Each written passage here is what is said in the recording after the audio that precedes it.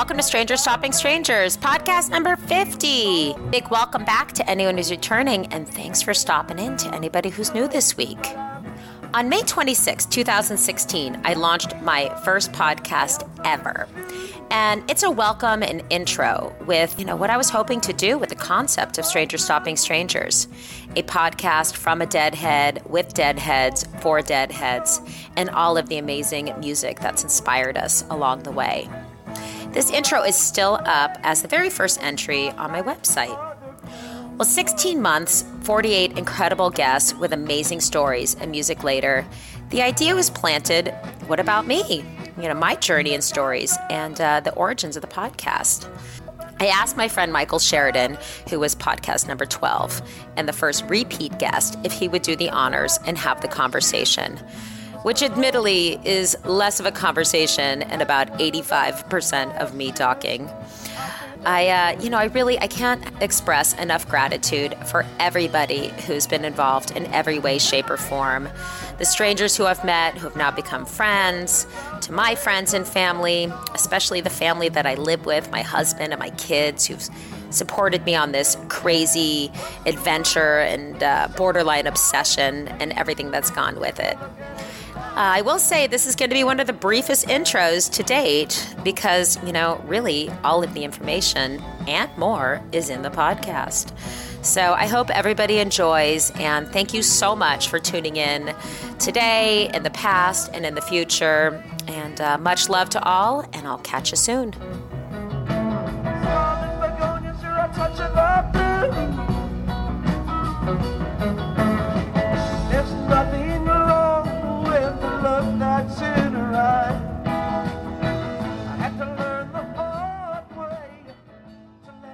Stacey Smith, welcome to Strangers Stopping Strangers.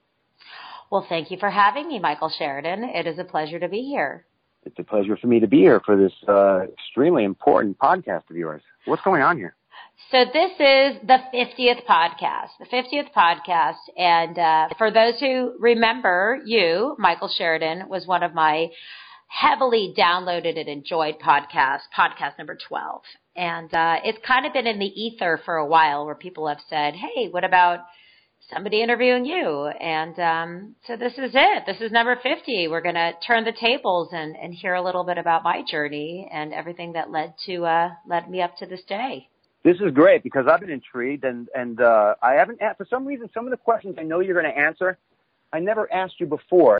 And then when you told me about this, I'm like, cool, I'll finally get to these answers of Stacey about how this journey started with her and her podcast and her story about the Grateful Dead. It's got to be just as interesting as any of ours, and I'm just excited. Well, I'm excited to share it. And, I think all of our stories are special. That's what's special about the community and the podcast is everybody, it's always coming from the heart. Everybody's got their reasons for their feelings and their things in the beginning of their journey. And whether it's listening to music or going to music or seeing the Grateful Dead or seeing different, incarnations of the band, everyone is so passionate that I've spoken to. And, obviously I'm passionate because here I am with this podcast. So I'm super excited to be able to share, kind of what got me on the bus and where we are. So thank you. Yeah, what you got going on, I would say that you're passionate. Dead to the core. That's what I like to say. Dead to the core. There you go. I guess we'll start at the beginning like we usually do, a little bit about how Stacey, tell me how this started. And let me warn some of your listeners out there. We talk on the phone all the time. We're pretty good friends now. I saw you in SPAC each time we met in SPAC, and then I met you in person the next year in SPAC. And I'll try to do my best. We tend to talk over each other. So, Stacey, please, tell us your story. Thank you. And if we talk over each other, then it just means we're having that much more fun. So, okay. Well, my story started, I'm a Bay Area girl. I'm a Peninsula girl, Bay Area girl, San Francisco girl. And honestly, my journey started before I even knew it. When I was 4 years old in 1977, my family moved to Atherton, California. Somewhere when I was about maybe 7 or 8 or 9, I remember the neighbors talking about how Bob Weir had lived at the house and that they used to have these really cool, or he had at least one really cool band playing out in the yard. There was a big yard surrounded by, the neighbors. You lived in Bob Weir's house? I grew up in the same house that Bob Weir grew up in. Why is it taking so long to find out? That's amazing. So, yeah, no, I can't believe I haven't told you this before. All right. So, Michael and listeners, yeah, Bob Weir and I grew up at the same home, 89 Tuscaloosa, Atherton, California. So we perhaps grew up looking out the same window, or he grew up looking out the same window as my sisters. Wow. Yeah, I don't know which window it was. But it was the same address. It was the same home. And really the home was pretty much the same because, you know, his family sold it. There was one owner in between. And, you know, it was like a total funky 70s ranch. Like we really didn't do much to it. So when I look at the pictures when I was a kid and the pictures from the documentary when he goes home, yeah, I mean, it's the same spot. It's the same background. It's the same diving board, pool. So, yeah, it started, you know, way back, early days. His energy got to you, man. Furniture holds stuff. That's really heavy, man. Well, and my sister too, right? I mean, because she's a big Deadhead as well. No coincidence there. That's when the seed was planted. Absolutely. So it starts there, but you know, I'm a kid and I'm not really don't have much of a wherewithal. So we'll go up to 1987, and that was when my parents were splitting up. And you know, as anyone whose parents have split up, you know, you get through it, but you need a little spiritual grounding. And that's where my Auntie Annie jumps in. And my Auntie Annie, of course, she was big part of the scene. I talk about her in my original intro. Graduated from high school in San Francisco, 1969. I mean, she was at all the shows at the park, and I mean, she was a really vibrant part of the community. So, you know, whereas living in Bob Weir's house was lost on me as a child, of course, it was never lost on her. And she would, you know, play the music. And my original memory from the Dead was Auntie Annie always saying, "When I die, I want you to play Ripple at my funeral." And that's my first memory, right, is my crazy Auntie Annie, my spiritual mother of sorts, saying, "When I die, you'll be in charge of the music, and I want Ripple played." So that's kind of when it comes into focus a little bit. You know, now I've kind of honed in on the music, but still, I don't know, you know, still just kind of learning. So my sister starts going to shows. This is 1987, and we're in the Bay Area, and podcast, she talks a little bit about those experiences. You know, I'm in 8th grade, and I want to go to the shows, but I'm 13 years old and not quite there yet. So that's really where, you know, the Grateful Dead enters our life is, you know, my Auntie Annie playing the music and Michelle starting to go to the shows, and me being a little sister who looked up to my big sister was like, wow, this is something I want to do. Parents splitting up, and the music was there for me. All signs point to yes. Yeah, I mean, I think that part of the story is very much the same for all of us. Like, you know, you're in a transitional time of your life, and you have this music, and all of a sudden, it's this raft out there that you can hold on to. It's something. It's a family you can join. It's an identity that you can carry, and I think that was really the beginning of becoming a Deadhead. When I was, you know, maybe a freshman in high school, new school. Wow, this is going to get me through. This is going to be my thing. You know, you mentioned the fact of when you became a Deadhead.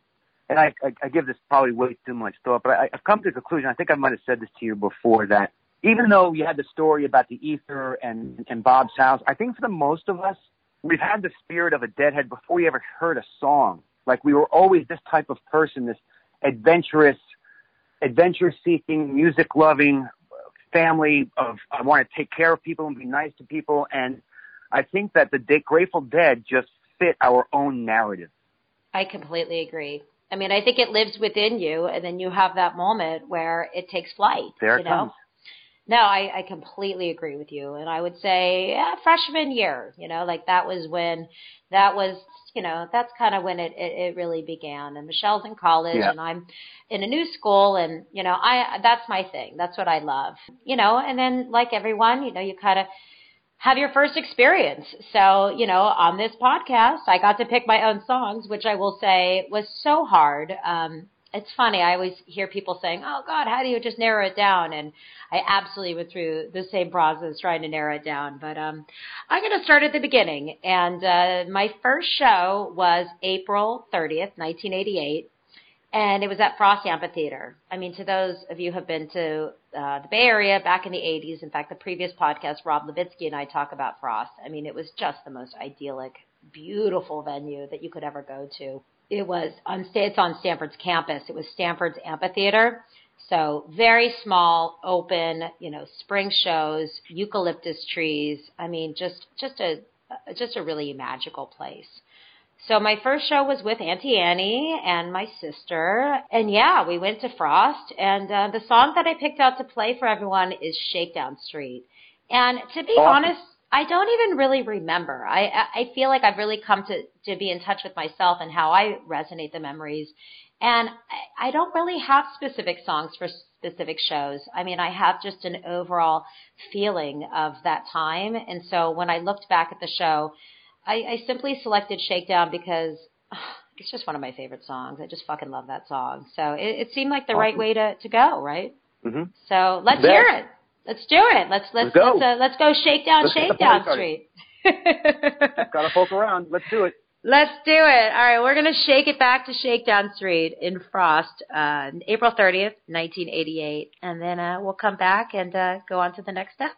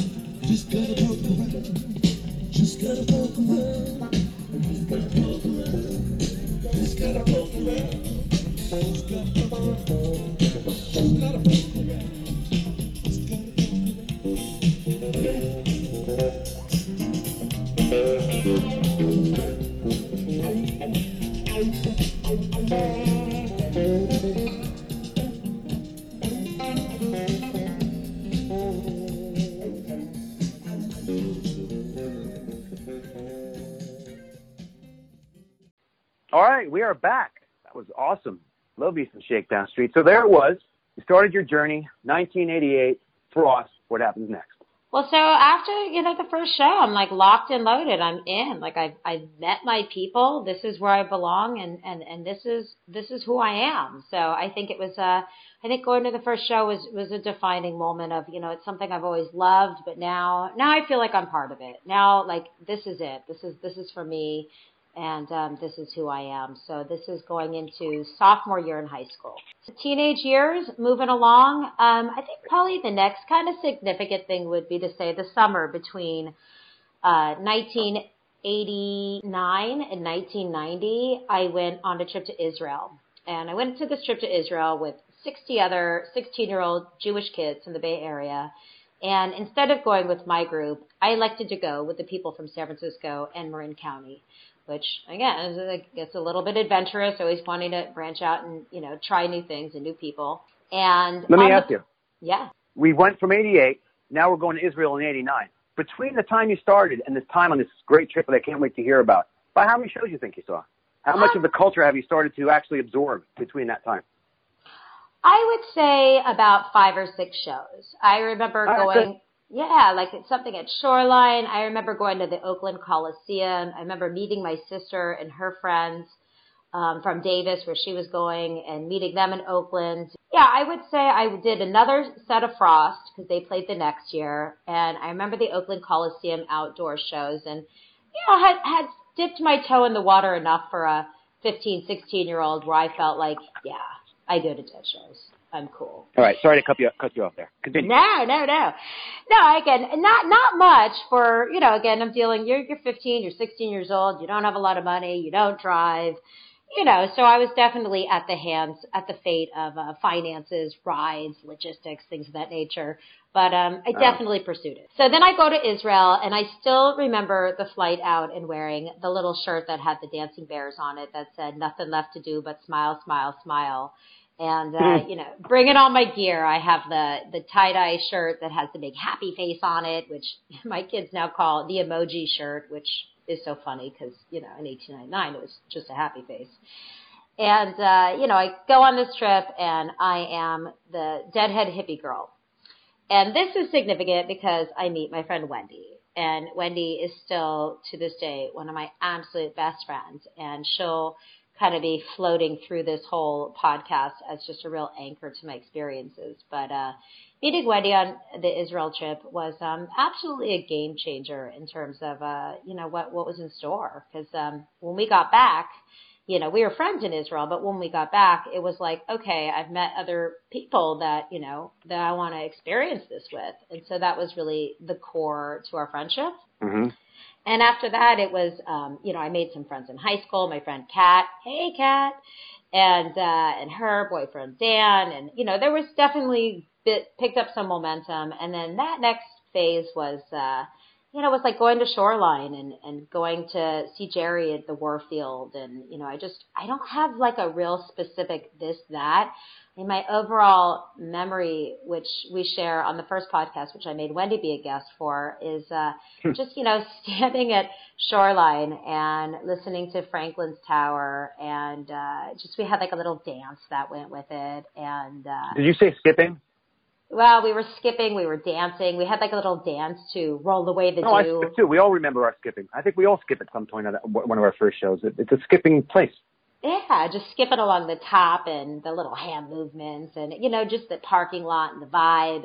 And at this point I meet Lamore, and Lamore Farber is one of Wendy's good friends. And so we met via Coming to Dead shows. So Lamore is Wendy's friend and becomes my friend via the shows, and that's kind of the next little time. It's high school. An anecdote I like to say is when Shoreline in 1991, when the Shoreline shows were in May, I chose going to a Dead show over prom. Like that was that was the general vibe going on. Like if there was a show, we were there. And we didn't get into every show. Sometimes it was just the parking lot. I remember going to the Greek Theater in 1989 and just being outside and like it was whatever you could get at that time, whatever much money you had, wherever you could go, whoever you could meet, whatever you could do. No doubt. I think we all know that so well. Oh, absolutely. And, it's like in today's day with like the Dead and Company tickets and everything being so expensive. I mean, it's like on one hand. Don't get me going. Oh, well, I know. Well, I'm addressing this for everyone listening. And it's such an interesting thought to me because on one hand, yeah, it's a big priority and it's a lot of money when I do these things. But it's, when I think back to, when the ticket prices were $16.50 or $18.50, the irony is when I was 15, 16, 17 years old, I mean, I simply didn't have that money, I mean, it wasn't a matter of a credit card or a matter of reshuffling and reprioritizing. Like when we were kids, I mean, we went to shows, but like if you had that $20, you had it. And if you didn't, you were just going to go to the parking lot. That was it. There was no getting in because you just didn't have the $20. I never did that. No? I never would hang out in the parking lot. I know it's bad. I never went to a parking lot I didn't get in. I went to a bunch of parking lots without tickets, but I've never been denied. One time I had to break in. Not proud of it. I don't know if we really asked for the miracles. I mean, I feel like it was, we would go and we would hang out and we would do the vending and we, the drum circle and do all of that. And sometimes we'd get in and sometimes we wouldn't. But I don't ever remember really doing a miracle. Like I was always just either in or just cool with just hanging out there. I don't know. Absolutely. So, yeah, so I'm thinking of going along. And, I mean, another hugely significant night was New Year's Eve. My first New Year's Eve show, I got to go with Kat again. Hey, Kat. And that was so fun. That was 1990 into 91. And we went with Charlie Miller, who was kind of a well-known man on the scenes on the taper. He was taping back then. And I know the name very well. Yeah, so we were friends with Charlie. Charlie lived on the peninsula, and we'd hang out with him sometimes. And Charlie and Kat and I all went to the New Year's Eve, and I remember being all dressed up, and I had brown hair and Kat had blonde hair, and we called ourselves Charlie's Angels. I only listened to Charlie Miller soundboards, by the way. Well, Charlie, if you're listening to this, hey now, a big part of the experience. And we love you. We love you, Charlie. Thanks for all the kind music. His soundboards are amazing. And, that was really fun. And then again, it all just, it all melts into a dream. I think of, again, Shoreline. I think of Cal Expo and Greek theater. And now that I'm really thinking back to it, I mean, it's, I guess I'm one of those deadheads that just has, just like the overall sweeping experiences, but not that many specifics. Who knew? Huh. So my very first show, obviously I've told you a million times, was Stack. And there's three things I remember. The guy hanging off the balcony, me skipping, and Johnny B. Good, Anchor. Yeah. Well, again, it's so amazing just to talk to all these people and to really like take a minute to self-reflect how, we all come from such a different place. I mean, like sometimes it's just like this broad stroke and sometimes it's a fine line, like everyone's experiences are different, but it all kind of brings us to the same place. Oh, for sure. I mean, all of our stories are so similar, but absolutely totally different. And in the end, it's this music, this experience, this life that brings us all together. Absolutely. No, it's been fun really kind of like being reflective and thinking back after, speaking to so many amazing people. But I did have one experience, and this is probably, I did have one experience, and this is the first repeat experience on the podcast, which makes perfect sense because I'm going to tell the same story that my sister talked about on her podcast, and that is New Year's Eve, 1991 to 92. So I think when she thought back, she had some different stories, and I think back and I have some different stories, but I think where our roads meet is New Year's Eve, 91 to 92, because with that said about everything being, everything just being a colorful memory, when I think back to that specific show, it's as clear as being on the tip of a pinpoint, like I remember it like it was yesterday. And wasn't that the one that closed down the Coliseum? Wasn't that the last New Year's show at Coliseum? It was the last New Year's show at Coliseum. It was right after Bill Graham died. So Bill Graham died in October, and so this was the last New Year's Eve show they had at the Coliseum. I almost remember where I was when Bill Graham died more than I remember. It's true. I don't know where I was when I found out Jerry died. I know exactly what I was doing when I found out that his helicopter got caught by power lines leaving a Huey Lewis concert. I was crushed. Where were you? I was in San Ramon. I was in my house. A friend had called me. He knew my story about how I met Bill once, and I don't know if that's on your podcast, but I was at Cal Expo and he put his arm around me out of nowhere while I was staring at a picture. It's the Veneta, Oregon picture with the spinners, famous picture.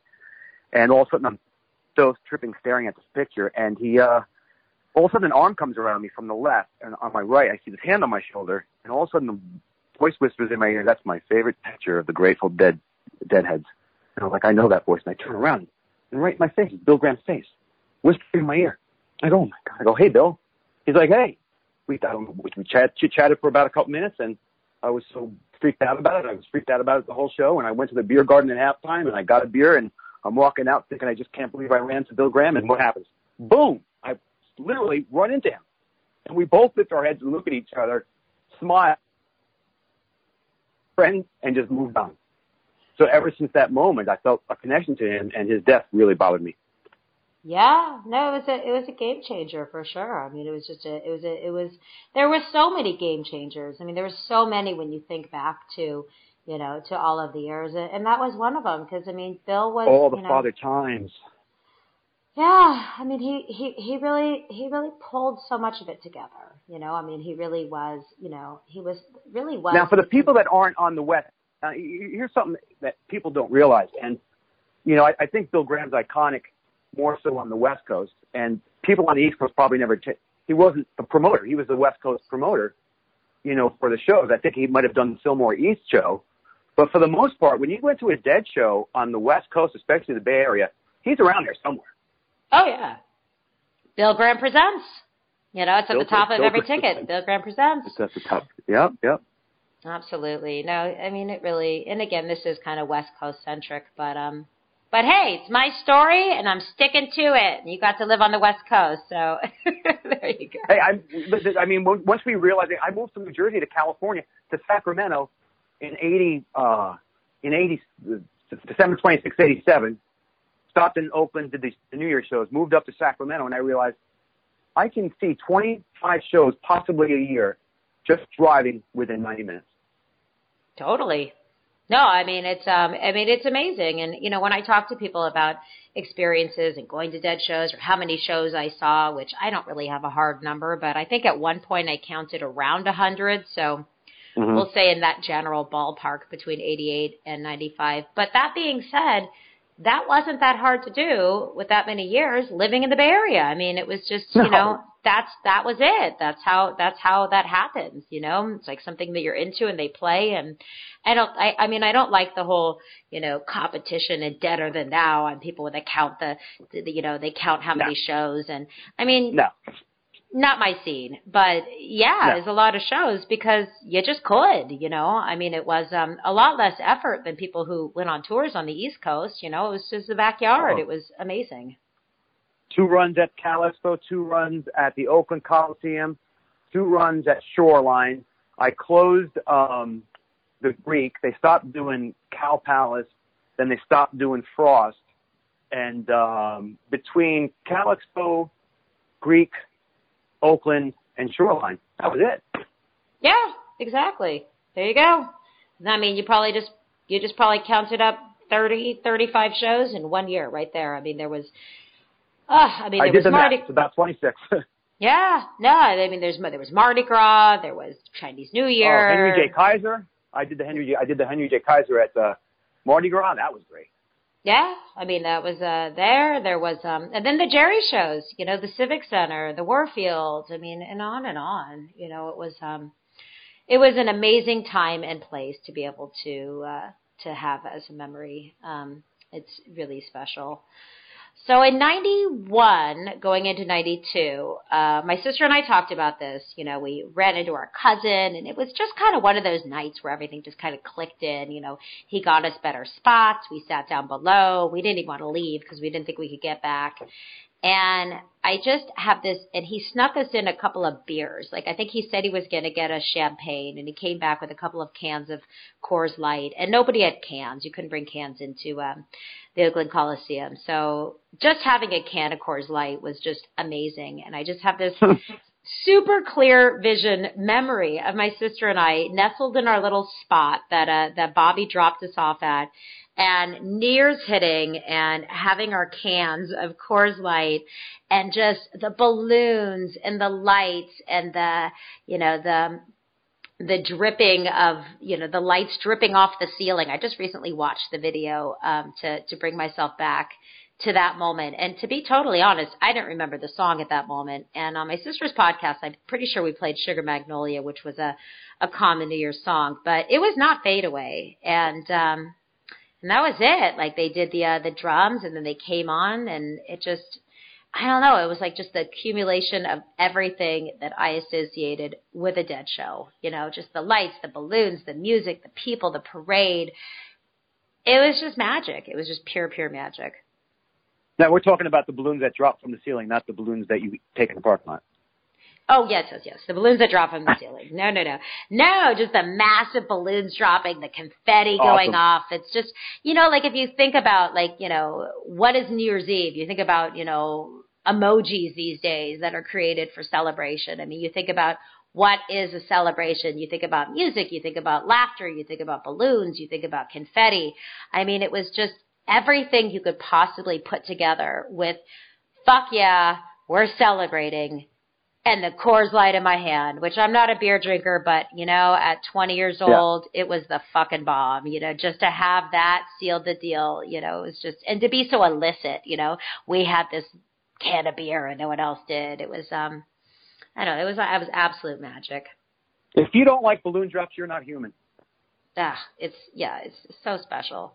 So let's go back. Let's hear it. That was my second pick. So of all of the shows, like if I really think back to, you know, that time and that place and what was so meaningful, there it is. That was like the pinnacle of everything. So let's bring everyone back to New Year's Eve, 91 into 92 for a little Not Fade Away.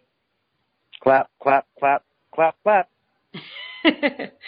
Okay, enjoy.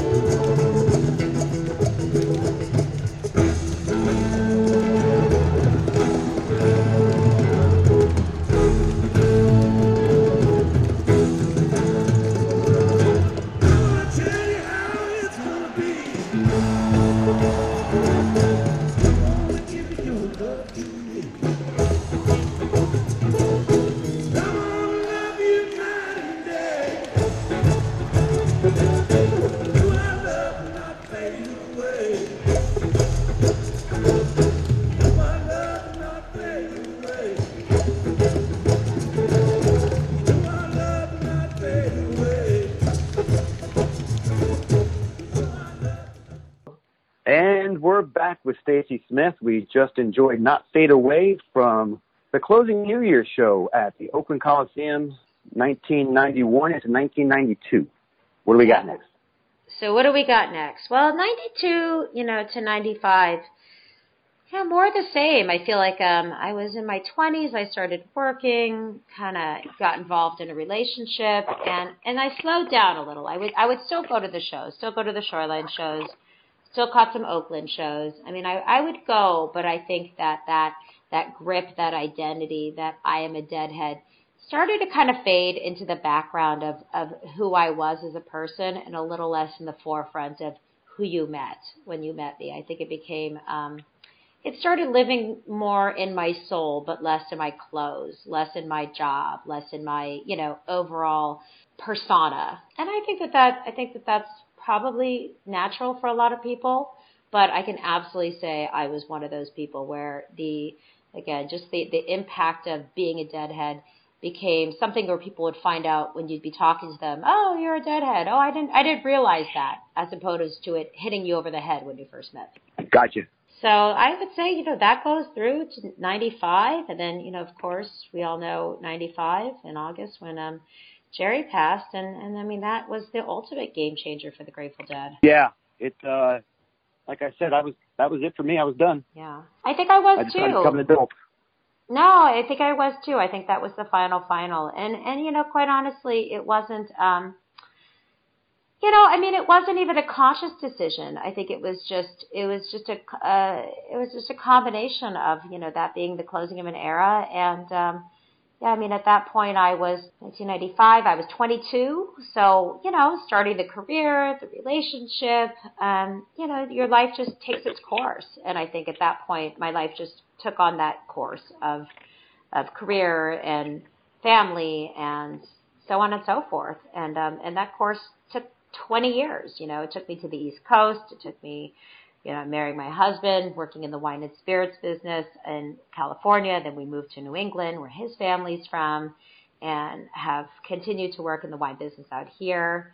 And I was always a Deadhead. I'd always meet new people, and I'd show them stickers or pictures, and they'd be like, oh, that's cool, but it was always the music I preferred to listen to.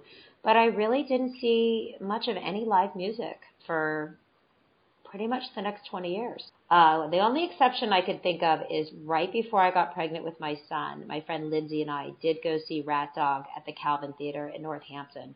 And I think seeing Bobby at the Calvin in Northampton that was it. That was the last one. Crazy. Actually, let me say that. It wasn't this conscious choice for me either. I didn't realize it until afterwards.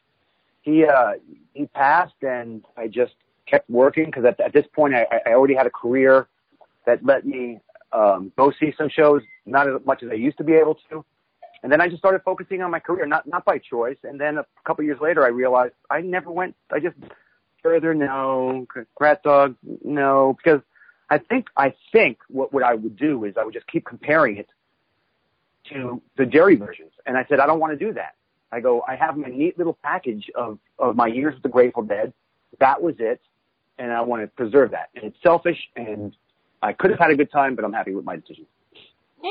Well, again, I think we all have our journey, and you can't really question it, whether it included seeing, all the different incarnations of the band, seeing Further, seeing The Dead, seeing the other ones, going to see Rat Dog. I mean, there was so much great music out there, but it just wasn't in my wheelhouse at that time. And I think it's just, again, a combination of, just life and moving and children and all of that stuff. So that's so you got a good little 20-year break, but I'm gonna bring us back up to more current times, and it was fall of 2015. Well, actually, to take a step back, summer of 2015, and I've told this story on the podcast a few times, I did not go to Fare Thee Well. Really wasn't an option for me. I was planning to go to the West Coast around the same dates, and then they played the West Coast, but I got there a week later. So I was bummed. I mean, I was bummed. I really wanted to be there. And then I remember thinking to myself, well, if it sucks, I'm best to miss it.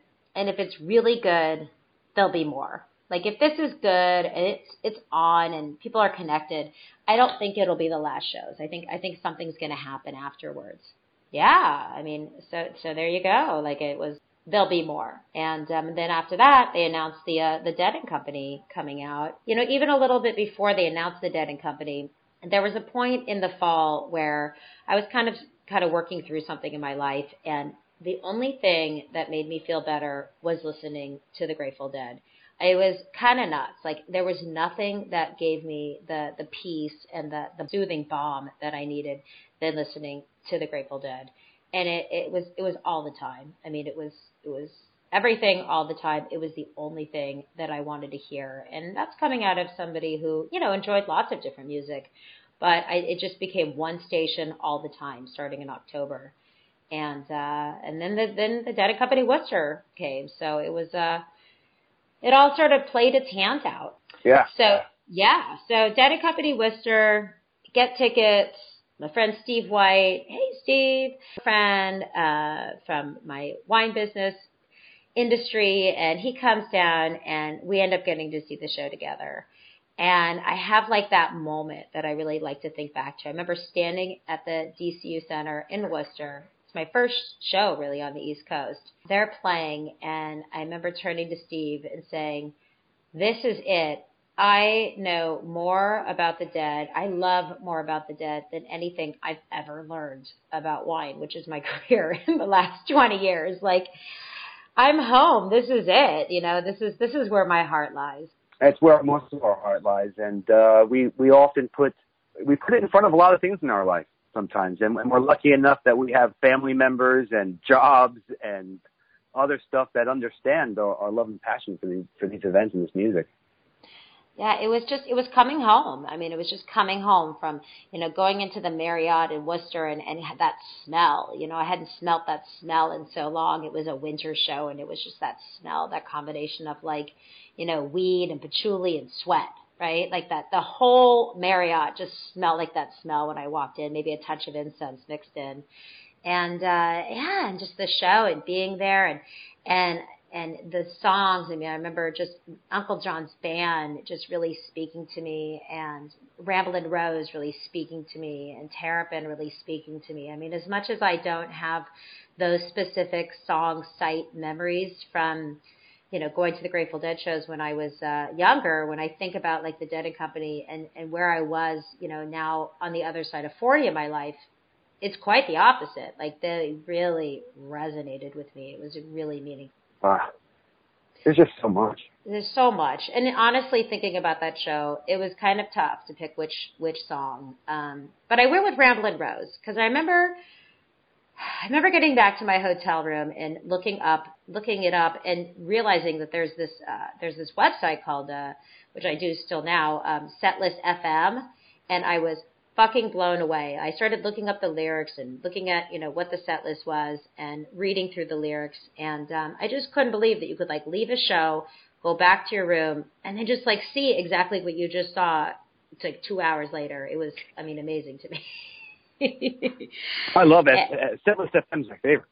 Yeah, I discovered it for the first time that night. And I remember just, like, going through. And with Ramblin' Rose, I remember just wanting to read each lyric about it. And as I just said a little bit ago, I was kind of, you know, grappling with some things in my life. And it was the lyric, "The grass ain't greener, the wine ain't sweeter, either side of the hill." And that was it. Like, that was my lyric for a while. You know, that's what got me through, like, to the other side, is just, you know, it penetrated. And so that's the song I chose. Again, it could have easily been Uncle John's band with, you know, "Are You Kind" and "Don't Tread on Me." I remember those moments. And absolutely, Terrapin offered a ton of inspiration. But I went with Ramblin' Rose just because, I don't know, that line was it really carried it with me. Can't wait. Yeah, so let's go back. Let's intro a little Dead and Company into this podcast. Let's listen into the boys singing in Worcester. This is the beginning of the tour, the first tour. This is the beginning. They're ironing out some stuff here, but I think they kicked off pretty good in 2015, to tell you the truth. I don't have a single complaint. It was awesome. It was so good. It was awesome.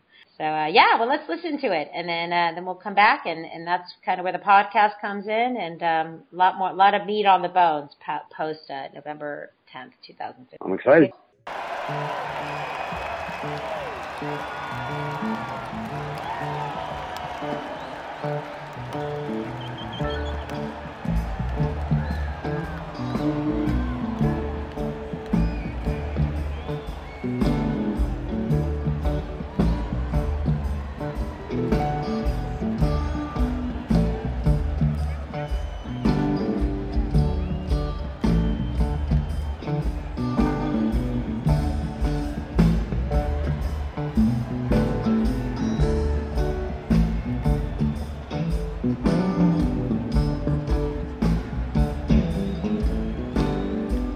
Just like Jack Ripper,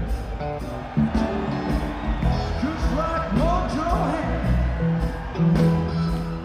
just like Billy Sunday, in a shotgun ragtime band. Just like New York City, just like Jericho.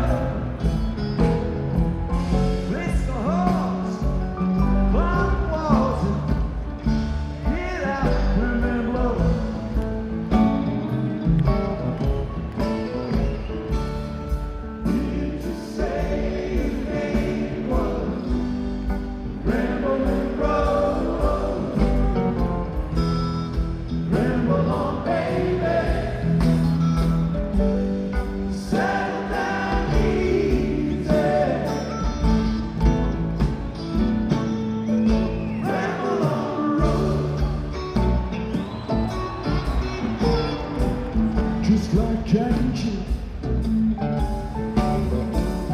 Mama told the sailor what he done, what cool down, nothing for the tale. Just like Jack and Jill, Papa told the jailer.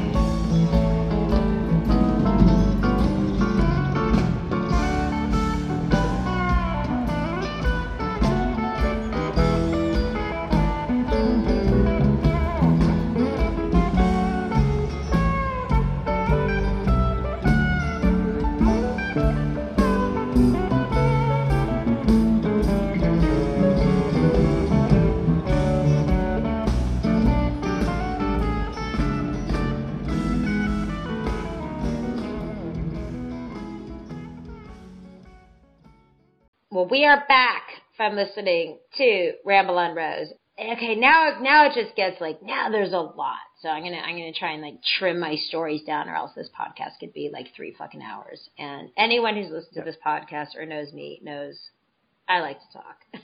And anybody who knows me knows I don't shut up, so I'm making it worse, so I'll just keep quiet. No, you're doing great. You know, it's funny. I was thinking, gosh, as we're making this podcast, I've talked so much more on this podcast than I normally do because I really want to hear people's stories. For a minute, I just felt kind of self-conscious, like, Jesus, all I'm doing is talking. And then I had to think, well, this is my story. It's my chance to talk. Of course, it's your story. This is my story. Sorry I stepped on it. No, I know there's no one I would want to be sharing this story with more. So, but for anyone, I just was like, Jesus Christ, I'm talking more than I ever do in any of these podcasts. So it's your podcast. Oh, it's so fun. So fun. The memories are so fun. So we get back from November. I end up going back home for the week between Christmas and New Year's and catch the Civic Center Cat and with Morgan and with my girlfriend Liz. Hey, Liz, and my sister and brother-in-law, and that was just awesome. I mean, the Civic Center is just such a beautiful venue, and, we got to go see him at home there in San Francisco, and yeah, I was like, it sealed the deal. Like, it was the second show on that tour that I got, and I was like, I'm in. And I remember having a couple drinks maybe in February with my girlfriend, Erin Taylor.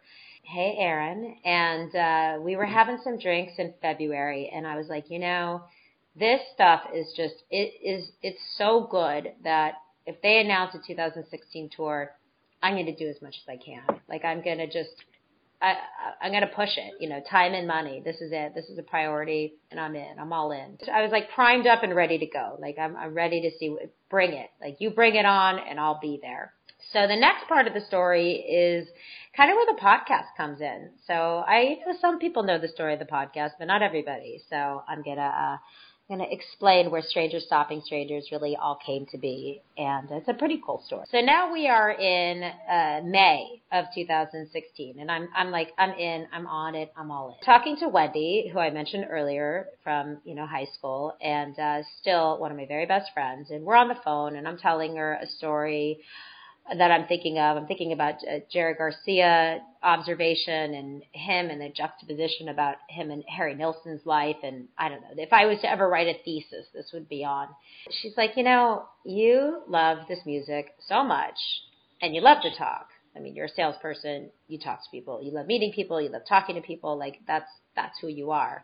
You should do something, you should do something. The idea came up was a documentary. You should make a documentary.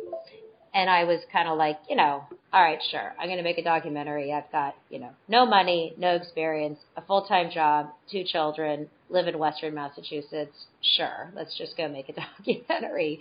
Sounds great, but pretty far-fetched. So she's like, I feel it. You got to do something. So I ended up sending out a couple of emails. The second email I sent was to Dennis McNally.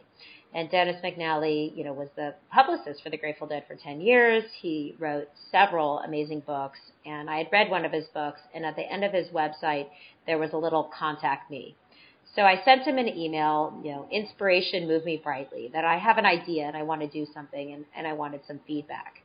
Well, he emailed me back. We emailed a little bit, and we made a time to talk. It was like just Godsmack, like, okay, I'm going to talk to him. So we chat on the phone for a little while. He couldn't have been kinder. He couldn't have been, more supportive. And at this point, it had gotten boiled down to a podcast. And bear in mind, I had never even listened to a podcast. I don't even remember how it went from documentary to a podcast. I didn't even know what a podcast was. But I'd heard the word, but never listened to any.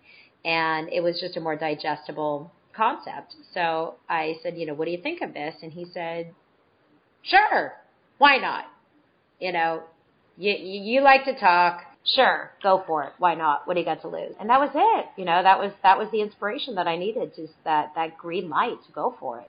Everything that happens about these, I've noticed in a lot of these stories that everything that happens is just so natural the way it goes. It's like no effort involved. It's like just things unfold for it. Yeah, like hitting a series of green lights, So then comes in my friend Lamore that I mentioned earlier, who is still one of Wendy's, core friends. And Lamore was that girl at the show that was like just that creative girl. She was, always doodling and just really, really talented and very whimsical, and just had like a really special core to herself. Just a born artist. So Wendy says, you should get in touch with Limor. She'll do the website. Reconnect with Limor after, I don't know, close to 30 years. She designs the website and she creates the logo. And creating the logo was really important to me because I didn't want to do anything that was having to do with a trademark Grateful Dead piece of artwork. I wanted her to commission something special, something that would be strangers stopping strangers, that wouldn't be something that was someone else had used. So I have to say, I mean, when people say, oh, that artwork is beautiful, I'm like, yeah, it's fucking beautiful. I didn't make it. Limor made it. Limor, I sent her some pictures and some images, and Limor is just so creative and so wonderful. So she put up the website, got all of the feelings, all of the vibes, and made the logo. And we were on our way. If I'm on the internet or not, I see your logo every day because you gave me a magnet sticker and it's on my refrigerator.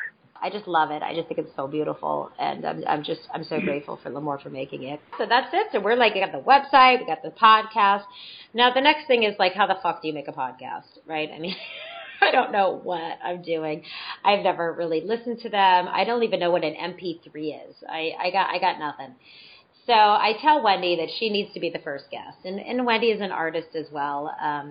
Her and I talk on the phone all of the time, but the idea of like doing an interview was pretty daunting, and I've gone back to it, and it does make me happy to listen to it. But I mean, in terms of the actual sound quality, it was like cell phone to cell phone on like a call recorder, and yeah, it was pretty raw. But I told Wendy, you're the one who gave me the idea. You're first up to bat. It's your podcast. And actually, looking at stats, Wendy is the most downloaded podcast because she's the first one. So it's pretty cool. So the podcast is up and running, and the next thing is to start meeting some strangers. And that worked out really well because, Dead and Company was coming up. So my girlfriend Erin and I flew down to North Carolina, and I met some cool people there. And then we were able to catch the SPAC show where I met you, right? Strangers Stopping Strangers. Yeah, Gave you a magnet. It's where we met, and it was kind of off and running, and kind of surreal. We were two strangers stopping each other on the lawn, up on the top there, and from there it was all beauty. Exactly, and that was that's the goal. That's the essence. That's the that's really the essence of what I wanted to do. And you and I talking, 14 months later is, it's a strangers stopping strangers and then having connections and being friends. And it's, we're actually friends. Like I want to tell you this the other day, we're actually like friends. It's beyond the music. Like we have a friendship. Yeah. So are you still pulling possible interviews from the crowds? I mean, that's how you got mine. I'm trying to think. Possibly. I mean, honestly, there's been so much with social media. There's so many people that I've met that it's been way more on that front. If I look through the list, I'm trying to think of people that I met over the summer. I met this amazing family that I would really like to get on the podcast in Saratoga that had the bus. That was the family that were in the bus that traveled together. We've been in touch about doing something. There was this amazingly cool couple in Shoreline that I had talked about doing something with her, but now it's just been kind of more online. More people that I've connected with online and then talked online and then messaged online and then been like, you should come on the podcast. So I would say it's come more from that, but I'm totally open to anything. However it works is however it's supposed to work. Yeah. Yeah, it's so fun. I'm so blessed. I mean, I just wish I could do one every week. I just wish I had the time. I mean, it really is my favorite thing in the world is meeting people and talking to people and getting this all out. It makes me so happy. It really does. We do what we love. We do what we love. It's a creative force, and it's beautiful. I'm happy with you. Yeah, I always say I'm happy for you. It's like, no, I'm happy with you. I don't know how I can't be happy for you. I'm happy, and I'm happy with you. Oh, well, that's everything. So let's see. So I got two more songs. I'm gonna lead us up to the day. So I've got two more stories I'm gonna share and two more song selections. I was only gonna do one more, but I decided to add them both. I think the next probably pivotal thing in the journey that just kind of speaks to something that switched with me was when my girlfriend Liz came out to go see Bob Weir at the Capitol Theater. So this was October 16th, just this past year, 2016, and Liz came out for a special weekend to go see Bobby, and we stayed down in Connecticut, and like that was the vacation was centered around that. And at this point, I had made some friends, met up with my friend Deb there. Hey, Deb. Deb's been a shout out on several of the podcasts. And we get to go to the show, and it was the first, like, general admission small show I had been to. And, you know, the Capitol Theater is I mean, it's so cool for anyone who's been there in Westchester, in New York, in Port Chester. I remember, like, going in with Liz and then, like, going in and then, like, going farther in and then going farther in and being, you know, 2 or 3 out from the stage and seeing Tiny Dancer dancing around and running into Ron Cohen, who I'd become friendly with, and suddenly just being, you know, at the Capitol Theater right up front, and it's his birthday, and they do the cake, and just there was this magic of just being right there, you know, like not just there, but right there. I wouldn't go as far as to say I was on the rail, but I was, you know, maybe 2 or 3 deep in, but I could just feel the energy of what was happening on the stage. It sunk in, you know, it just became like a new addiction, really. You know, it's like I need a fix for, you know, not just being at the shows and not just hearing the music, but I think after the Capitol Theater that night, it was like, I not only want to be there, but I want to be there. And it's a feeling I really haven't been able to shake ever since. I get it. You need to tell Bobby that you lived in his house. That might be an in. I'm not saying like you need to do that, but I mean, it's kind of intriguing. Oh, I would love to meet Bobby one day and tell him that I lived in his house, and I will meet Bobby one day. I mean, I'll meet Bobby when the time is right, at the right place, at the right time, because and I'm a huge Bobby fan, and getting to see him on his tour with his with his album release and his songs, I mean, it was so much fun. It was and just being there again, just like seeing him, being connected. So I picked out Eyes of the World from that. It was just great. I mean, Eyes of the World is always one of my favorite songs, always meaningful. So let's go back to the Capitol Theater. It was Bobby's 69th birthday. And hear a little Eyes of the World. We'll come back with one more story and one more song. Awesome. I have not heard Bobby sing solo yet. Enjoy.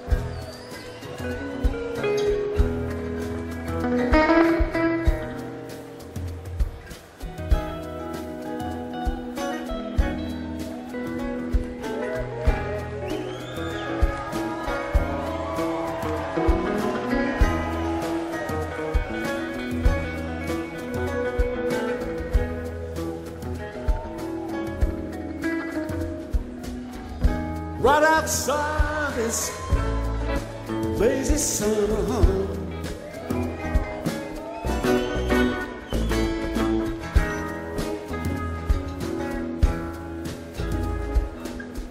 you don't got time to call your soul a critic, no.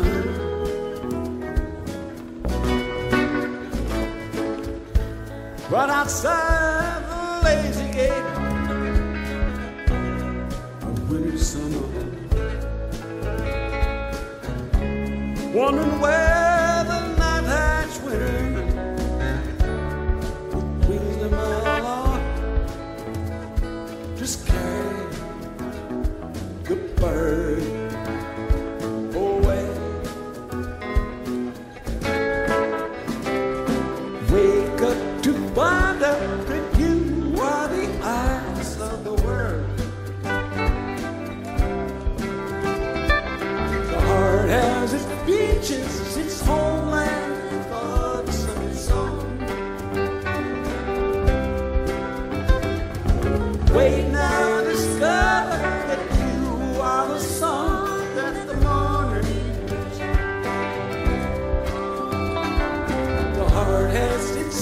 seasons, it's singing songs of the song.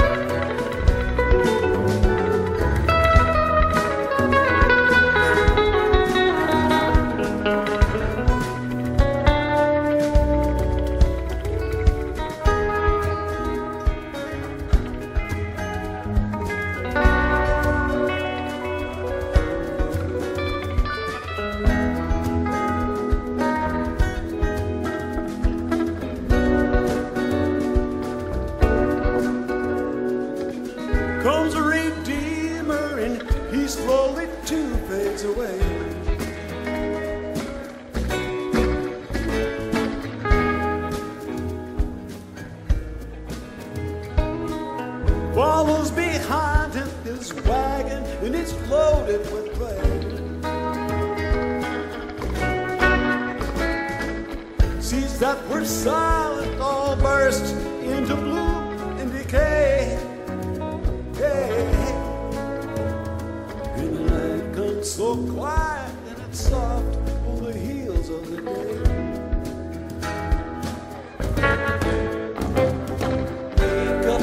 Find out that you are the eyes of the world. The heart has its beaches, its homeland, its thugs and its song. Wait now, discover that you are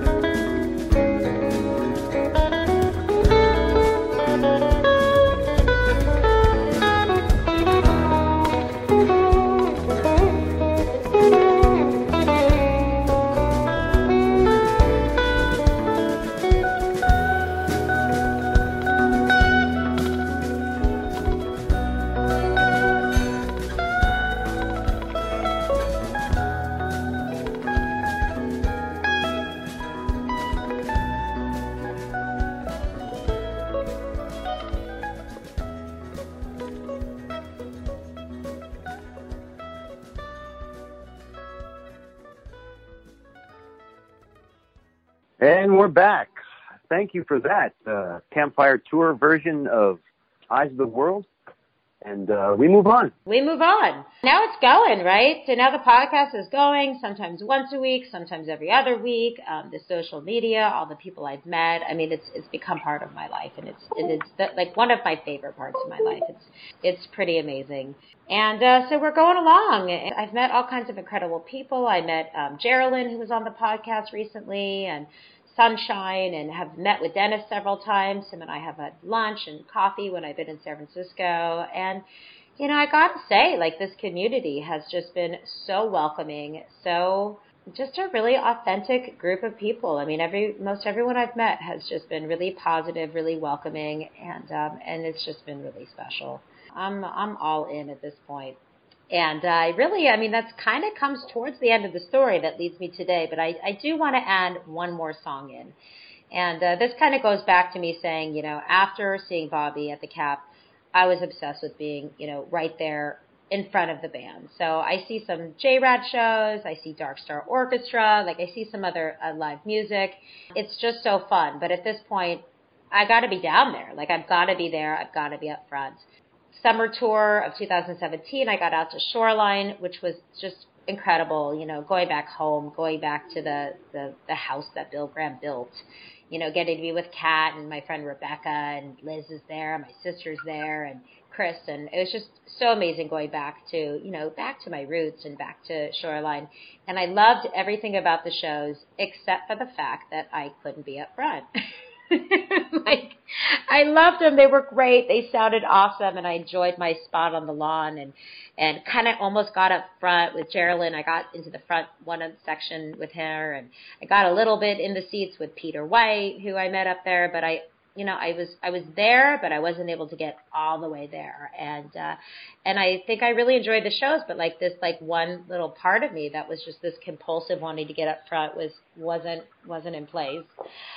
So then we go to Fenway, and my sister comes out, and Liz comes out, and I mean, the Fenway shows were amazing.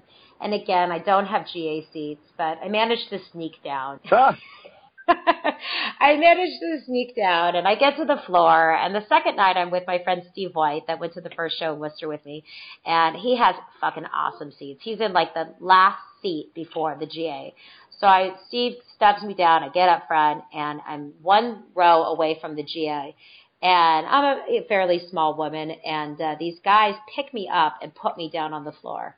It was fucking awesome. So that was great. I didn't do it. These guys just picked me up and put me here. They picked me up and put me over, yeah. And then I crawled back over for like the set break, and then the beginning of the second set starts, and I'm like, "Let's go, boys!" And they picked me up and put me back down again. Oh my God, it was just so awesome. It was just where I needed to be, and it's so fun, and so fun being with those other people. I have like a really fun memory of a picture of this guy, and I don't remember his name, but we were like dancing and hanging out together down front.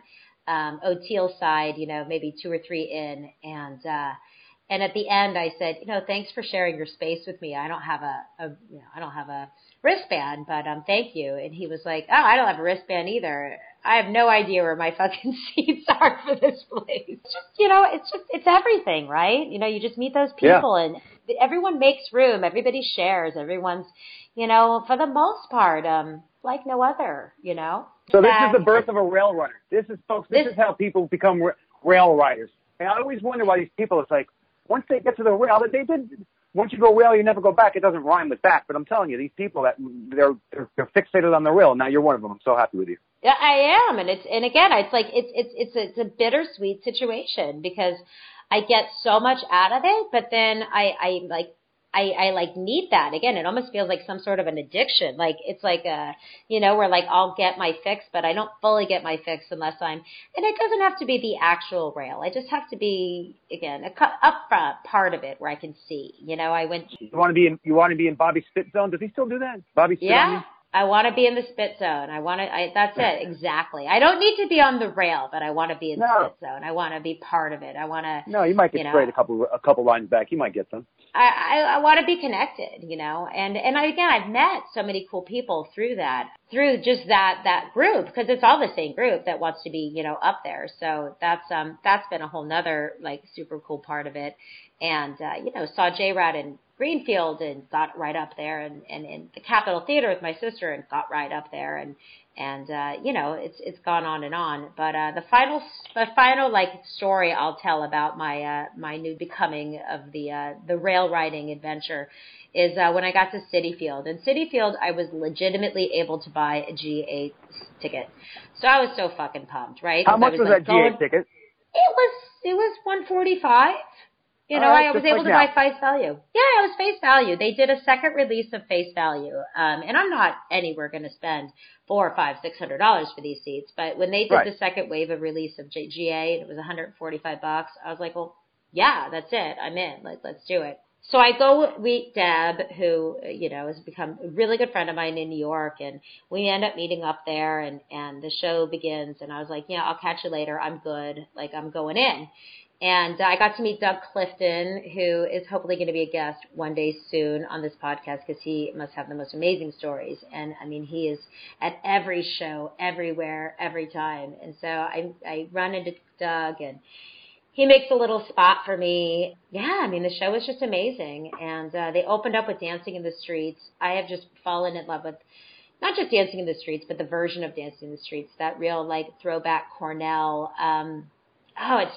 It's so good. And, yeah, it was like the song of the summer for me. You know, I kind of started feeling it in May, and then, you know, hearing it in June, and being right there in the pit for Dancing in the Streets was just, I don't know. It was everything. You know, I got that video. And you know what? For you, I'm going to post it today up on Facebook. I love that version. I almost put it up the other day. The city version of, We'll watch the video later. It was so good. Yeah, so that there you go. That's last June, and, you know, here we are in the end of September, 50th podcast, and who knows, you know? Like, I don't know what's next, but use your intuition like you have, because you have great intuition. This is really helpful in everything that the way you sell. I mean, you've been a successful salesperson. You're successful in doing this, and you can't be successful unless you're tuned into what people like, and you have intuition. And you have the intuition, and whatever comes next, I promise you, it's just going to fall in your lap. You just have to recognize the signs. You talked about the green lights. You got to recognize the signs. The signs are out there. You got to be aware. There's something waiting for you, I promise. Well, you know what? I'm just enjoying the ride. Well, let's do a sign off on the talk now, and then I'll do the Dancing in the Streets. For everybody who's tuned in to the 50th episode of Strangers Stopping Strangers, for anyone who's tuned in before, is tuning in for the first time now, who got to hear Michael's podcast number 12, who is listening. I mean, thank you. Thank you for listening. Thank you for enjoying. Thank you for contributing. Thank you for being part of this experience. Thank you to anyone who sent me a note, whether it's on social media, an email, encouragement to anybody sending me an email and saying, hey, I want to be on the podcast. A few of my guests have come out that way. I mean, you know, it's about the community. It's about everyone. It's about you. It's about people I haven't met, the people I have met. It's about the music. It's about, you know, the Grateful Dead back in, you know, my early days up through, you know, the amazing incarnations and iterations of the bands that we get to see and will continue to see. So, you know, that's I want to take this time to, and I'm sure I'm going to speak for everybody that's listened to you, that we thank you. We thank you for opening up yourself and getting other people to open up, because not everybody wants to open up, and you're showing us so many different wonderful aspects and perspectives of people's lives in the Grateful Dead. And just for everybody that's ever listened, we're thanking you right now. Oh, well, I'll take that. Thank you.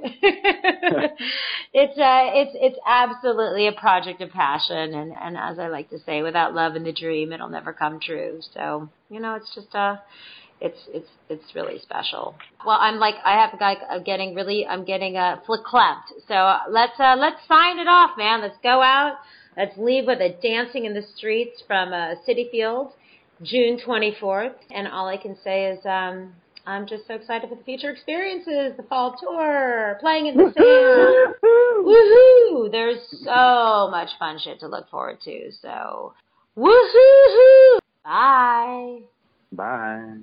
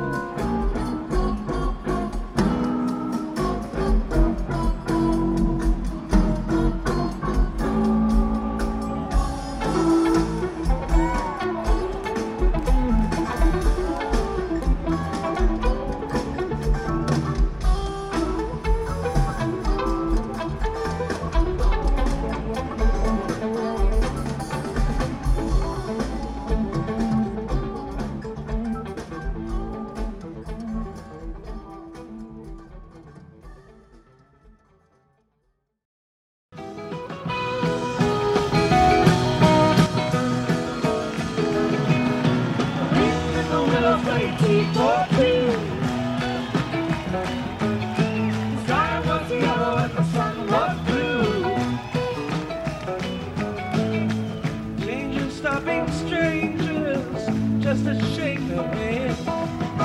Everybody's praying in the heart of Golden Band, heart of Gold Band.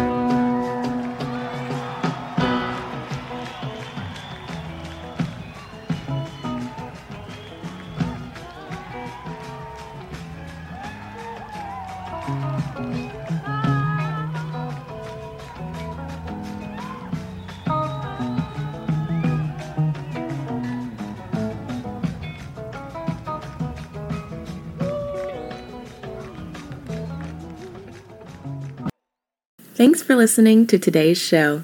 To check out more great cannabis podcasts, go to podconnects.com. Here's a preview of one of our other shows.